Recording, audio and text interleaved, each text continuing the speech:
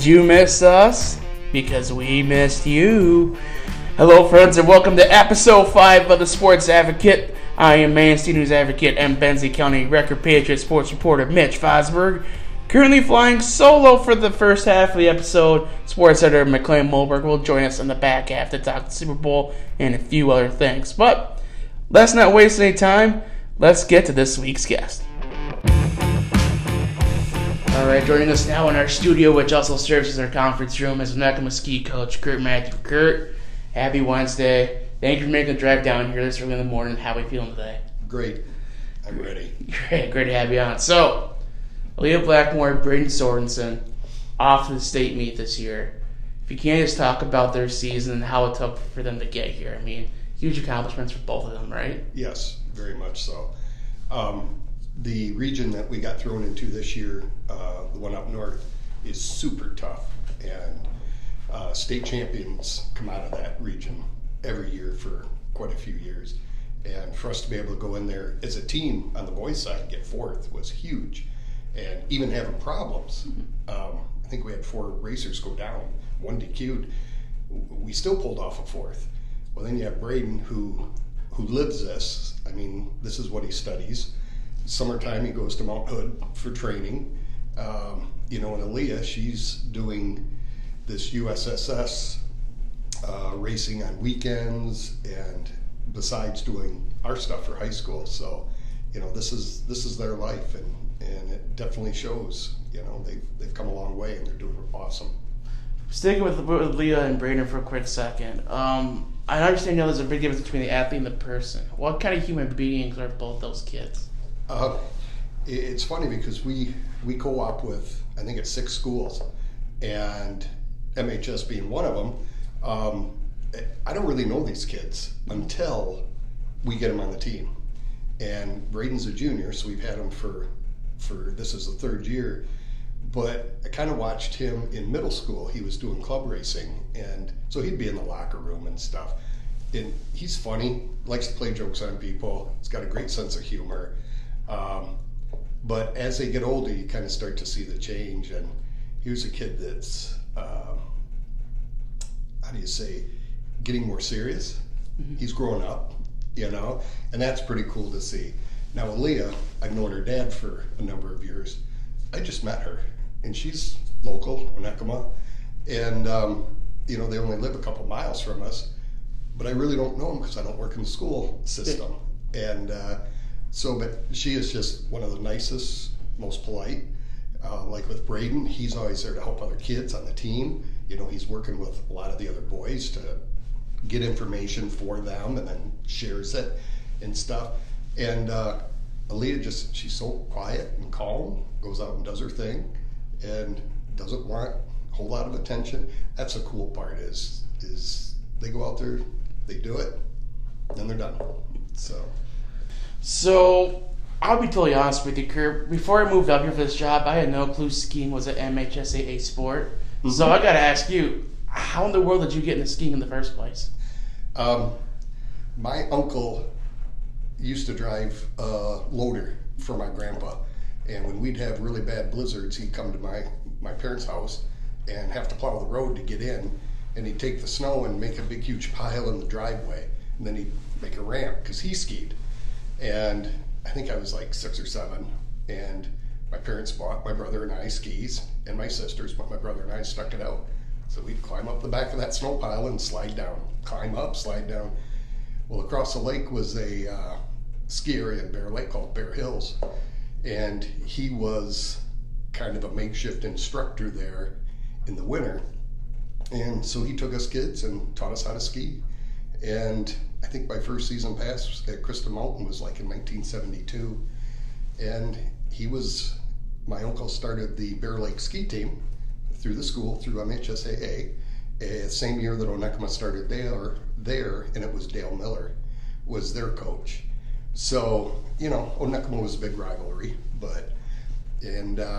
so that's kind of how I got started, with just my uncle got us skiing. So, and then the racing part came when, my brother joined the ski team, and it was like, I'm 2.5 years younger. I was too young to, but as soon as I could, I did. And once I graduated, then I helped coach for 2 years after that till I got married. So, yeah. Gotcha. So how do you stumble into taking a coaching job at Onekama now? My daughter. So, my wife worked at Crystal Mountain when our daughter, God darn, she was probably 10, 11, something like that. And my son was a couple years older, but he was really into basketball. So my daughter, she lived at Crystal Mountain, and when she was able to be a manager, she joined the team to be a manager. I think that was in 6th grade, so she was into racing by the time she hit 9th grade. And Dale Miller called and said, hey, can you help? Doing on-hill stuff, gatekeeping, just the parent stuff. Well, it was evident that Dale was looking to maybe retire someday. And so he retired in 99, and we had 2 different coaches in 3 years. And then he came back for 3, and he just says, I can't do it anymore, but I want you to take over. And I said, I will, but only after my daughter graduates, because I've seen parents try to coach their kids before, and it doesn't always work so good. Sometimes it works great, and I thought, I love my daughter too much. As soon as he retired, my daughter graduated, her and I actually took it over. She helped me for, 3-4 years till she got married and started having kids. So, yeah, so it was Dale Miller's fault. I love how you mentioned it's somebody's fault that you're coaching. Yeah. Well, it's been wonderful. It makes winter go really fast because skiing, as all coaches know, it never ends all year long. So our season starts in June with planning the annual training trip to Colorado, and it's constant until after state. Then we have about a month of wrapping things up. So we get about a month or 2 months off, and then it starts all over again. So, for me as a sports reporter, I understand football like the back of my hand. I know basketball, I know baseball, I understand track, I know wrestling. I don't know skiing to save my life though. I went one time as an 8th grader, my legs kind of did a 180 split thing. I'm like, not going to do this again. So, exactly how does the sport of downhill skiing work? Like, how's it scored? Like, how does it work exactly? Fastest score is 1 point. Low score wins. So, like this year, I know Braydon had a goal. We do this thing called World Cup points, and a perfect season is 1,000 points. So in that scoring, you want the highest. And he got 900. Unfortunately, he had one bad race, and so that put him at 900 points. We've had racers do 1,000 before, and it's been awesome. But when we do our conference races, fastest racer down the hill gets 1 point, second fastest gets 2.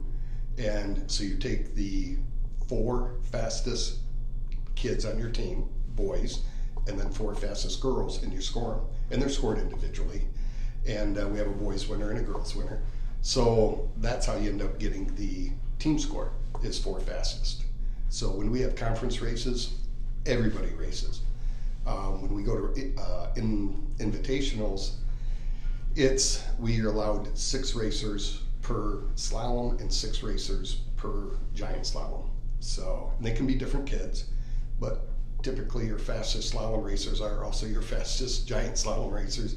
So I always take the 4 fastest, they're in both events, and then I try to mix up the other 2. So what exactly are those slalom events and the giant slalom events? Slalom, the gates are like 10 to 12 meters apart.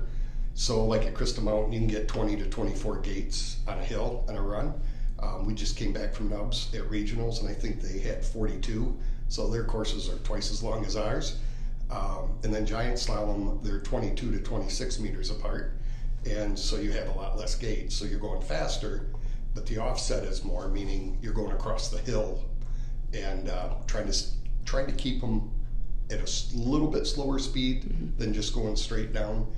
And a lot of the new kids like giant slalom because it's less technical. But once the kids start getting it and understanding using their edges and stuff, you'd be surprised how many prefer slalom, because you can really win good at slalom because not many kids are good at it. And in Braydon, I mean, our whole boys team is just smashing the slalom. They're doing really good at it, so I'm real proud of them for that.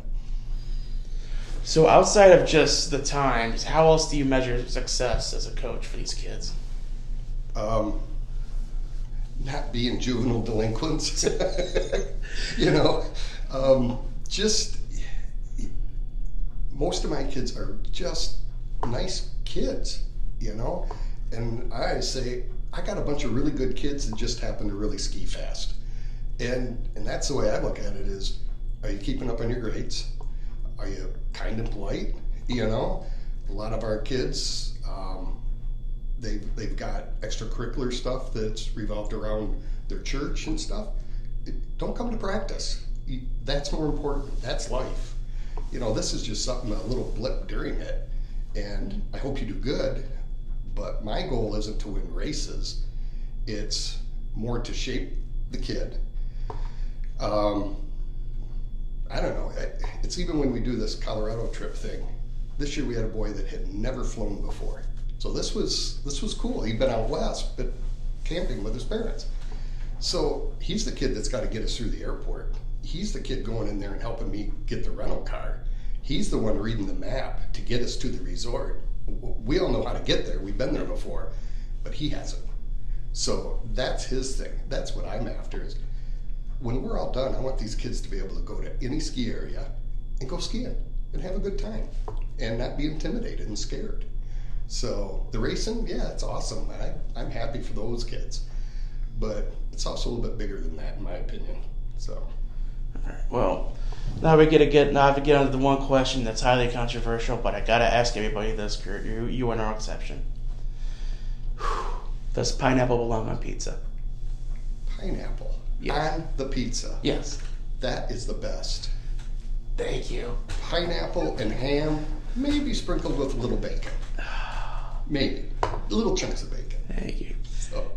When I was at CMU doing this sort of thing, I talked to so many athletes who despise pineapple on pizza. And I'm always curious when people's take because it's a fruit, but also tomatoes. Tomatoes are technically a fruit, so you have a fruit base right there. Yes. So it's I've always been curious for people's take on that. Oh, that's way too complicated for me. I just like pineapple.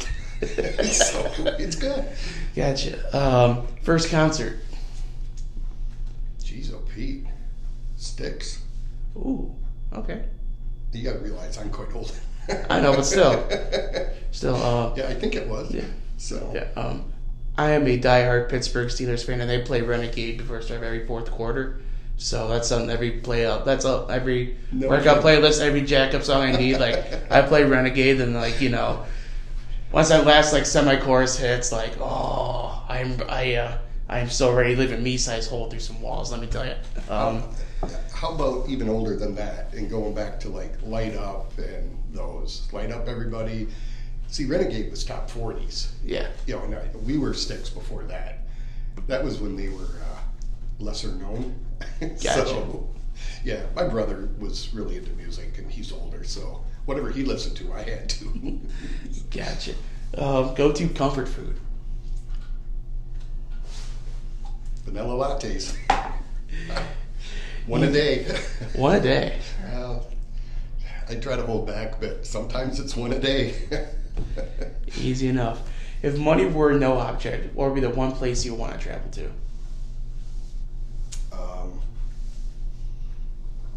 Boy, that's hard. My wife and I have been very blessed to be able to travel a lot of places and enjoy it. And we love diving in the Caribbean. We love going to the mountains. Alaska. All right.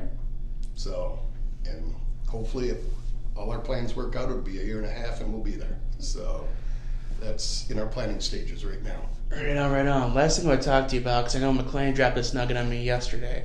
If I remember correctly, your dad used to work for the News Advocate, correct? Yes. What did he do here? It's funny. He just passed away just over a year ago, and we had a little family meeting afterwards. And I brought that up, that I remember it was before I was in school even, so I had to be 4. My mom brought me down here to, I don't know, either pick Dad up for lunch or, pick him up from work or whatever. And I remember walking down the steps, and there were old rickety wooden steps into a basement, and there was lights hanging kind of like from extension cords almost. And I brought that up, and my sister goes, I had totally forgot. So I guess my memory was at least kind of close to that.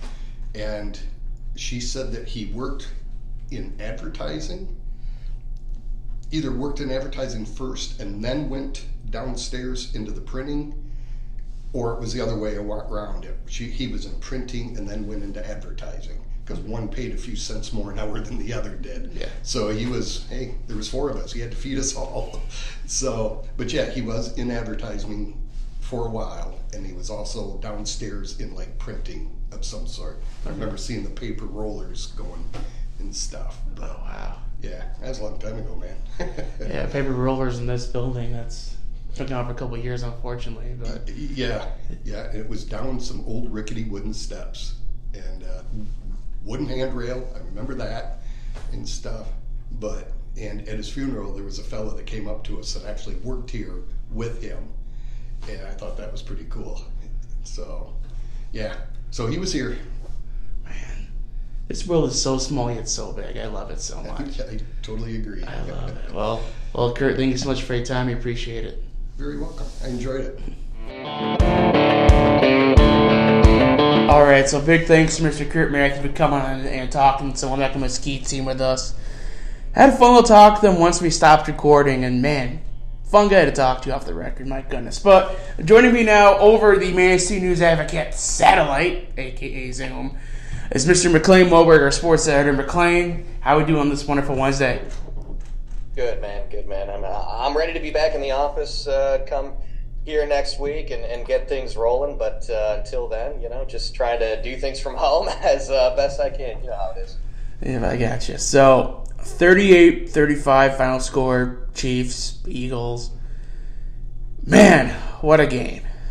It is the best Super Bowl probably maybe I've ever seen, maybe that I can ever remember. I think the only thing that comes close is, as a kid, the excitement of, even as a kid, I wasn't a Patriots fan, so just the excitement that went into the New York Football Giants unseating the undefeated, Brady's Patriots and stuff like that. That's probably the closest feeling I had to it, watching it.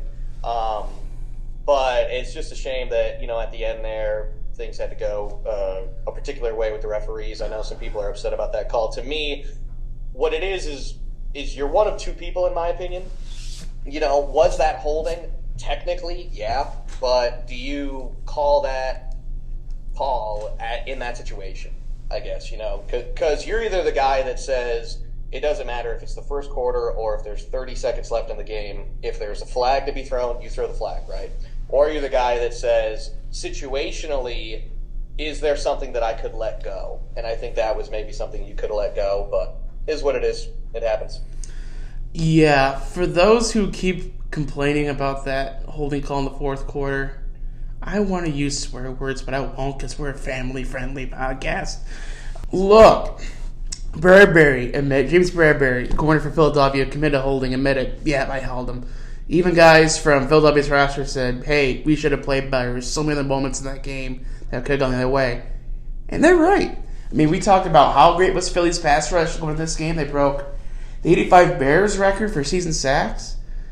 Yep. And they did what against Kansas City's offensive line with all the depth and all the talent? I know. Big-ass goose egg. Big old goose egg. The rushing attack had 115 yards. But the combination of Kenneth Gainwell, Boston Scott, and Miles Sanders had 17 carries, 45 yards. Can't be a good team on one call, of course, but it just people naturally get upset. I think, Mitch, when the conspiracy theorists want to come out of the woodwork and say, the NFL wants to elevate the Kansas City Chiefs into the next dynasty.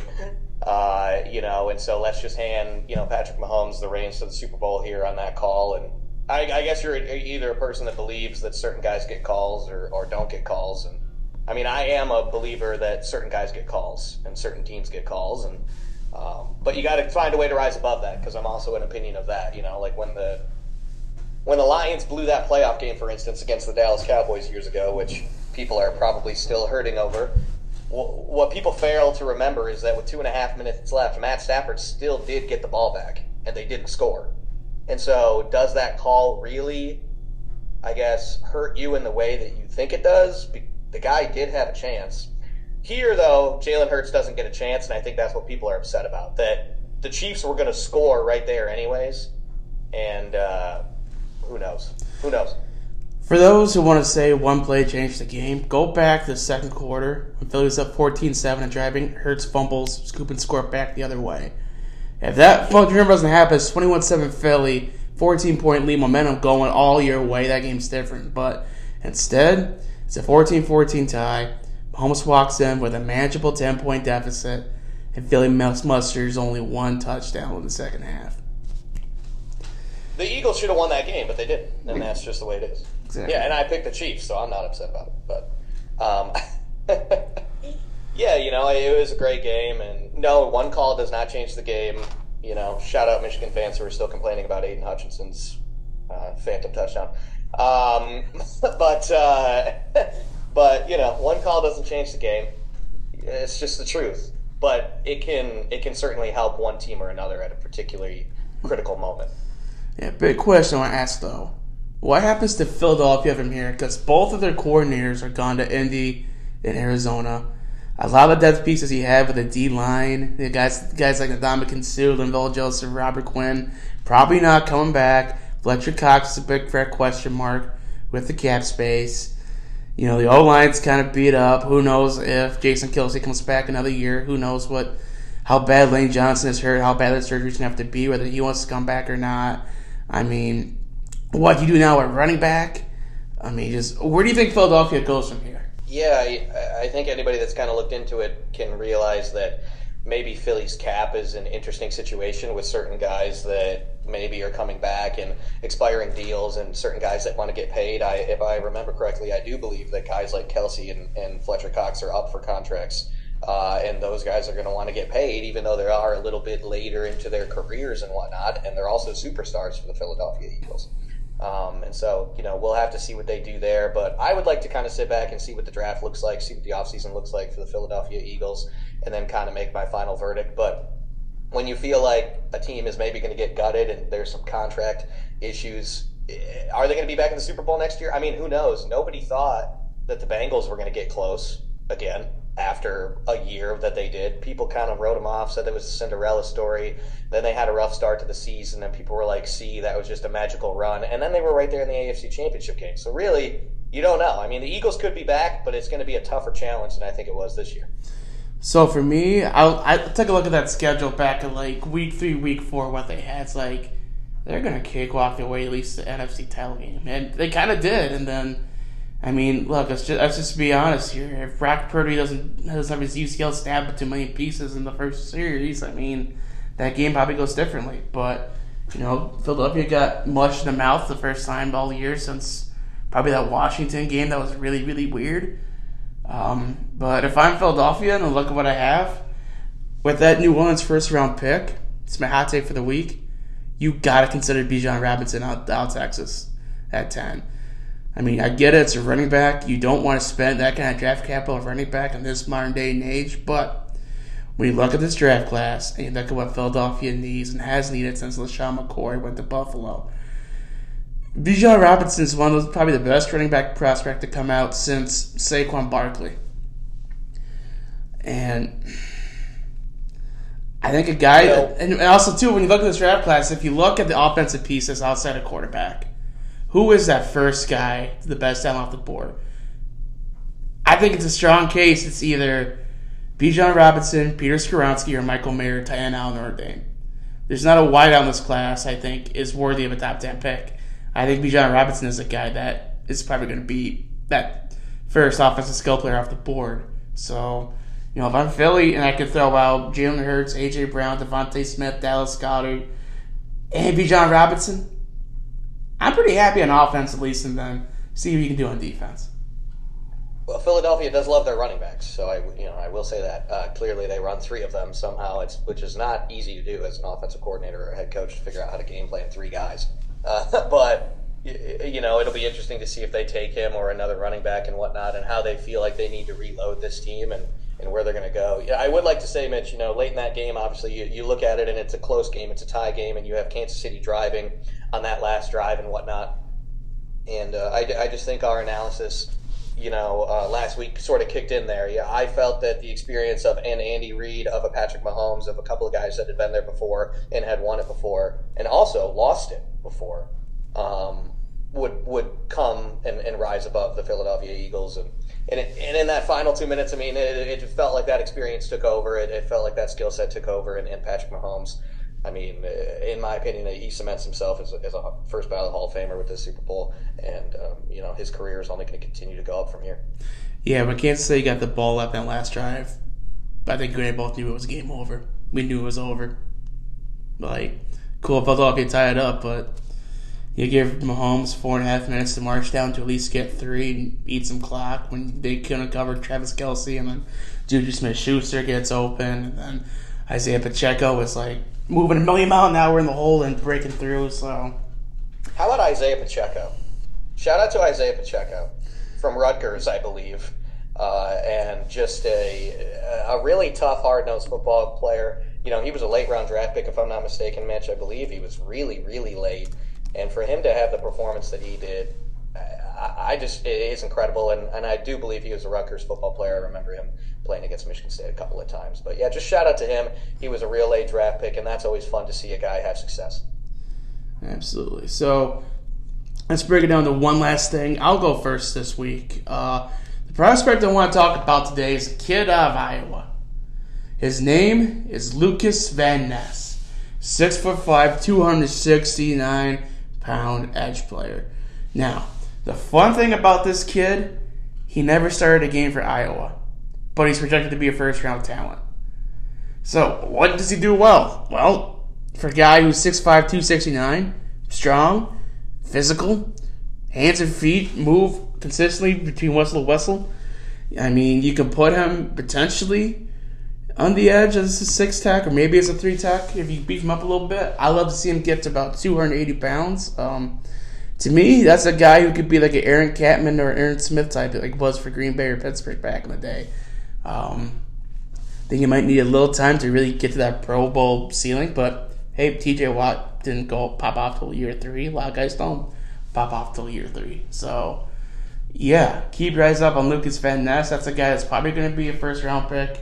Outside Will Anderson Jr. and Jalen Carter, that could be a guy who could be pretty high up for edge rushers or defensive line presence. So keep your eyes on Lucas Van Ness. Mr. Moberg, give me the floor. Yeah, Mitch, I was happy to hear you go first this week because I don't have a sports take. It's going to be a bit of a serious one last thing. And, I hope people stick around for this part of the episode because I do think it needs to be said. And I've been jumbling this around in my brain for the past 2 days and, thinking about should I write a column, and I felt, I'm just going to go on the podcast and talk about it for a couple of minutes. But, the Michigan State school shooting, a place where I went to school, a place where I grew up. I grew up 30 minutes out of town in a small place called Wakusta, which is not a real place because it's a Grand Ledge address. But they call themselves Wakusta. It's a very, very small town. It's about a 25-minute drive from there to Spartan Stadium, a drive I've made, countless times with my dad. And, to even try to remember the first time I stepped foot on campus would probably not be able to do it justice without talking to him because I've been there so often and as a toddler. And to have somebody, come into a place where, you have called home and, you've lived even. Your daughter was born in that area. My daughter Blair, my wife, was pregnant during the pandemic while we lived in the heart of East Lansing. It's just devastating. It was an absolute tragedy, and those 3 kids that lost their lives. They were kids. They couldn't even go to the bar and order a beer, Mitch. They were 20 years old. They were 19 years old, and they were just getting their lives started. And it's just devastating. And hopefully something changes. And I read a stat, and I have no idea if it's true, so don't hold me to it. But I was kind of scrolling through, and they said an alarming number that already through February 15th, there's been 50+ mass shootings in the United States in 2023. And that's just I don't know when it's going to stop. I don't know what it's going to take. I know there are a lot of differing arguments, and I'm not here to get into that. I'm just here to talk about, those victims' families and everything that they're probably going through right now, and every student on that campus, including, probably a few local to here, as we know. We wrote a story on a local student as well here, that experienced that situation. And it's just devastating for all parties involved. I hope the community can find a way to come together, and I hope the country can find a way to rise above this and figure out a way to put an end to this. Why we are the only country that seems to have this happen constantly and seems to turn the other cheek is, I just don't understand it. I just don't understand it. My daughter's got to go to school one day, and I don't really know what is going to happen with that. Elementary schools aren't even safe. I mean, I can't even put it into words. But yeah, parents out there, go home, hug your children, kiss your children, tell them you love them. And you have to have tough conversations with them, because this is the reality of the world. And that is a very difficult situation that I don't even want to really think about right now, because it's a few years away, but it's one that I'm going to have with my daughter, and it's a really, really devastating reality. So that's where I'm going to leave us today. I think it's probably a good time to leave it here. So to wrap this up, this is episode 5 of Sports Advocates. Until next time, folks, keep your stick in the ice.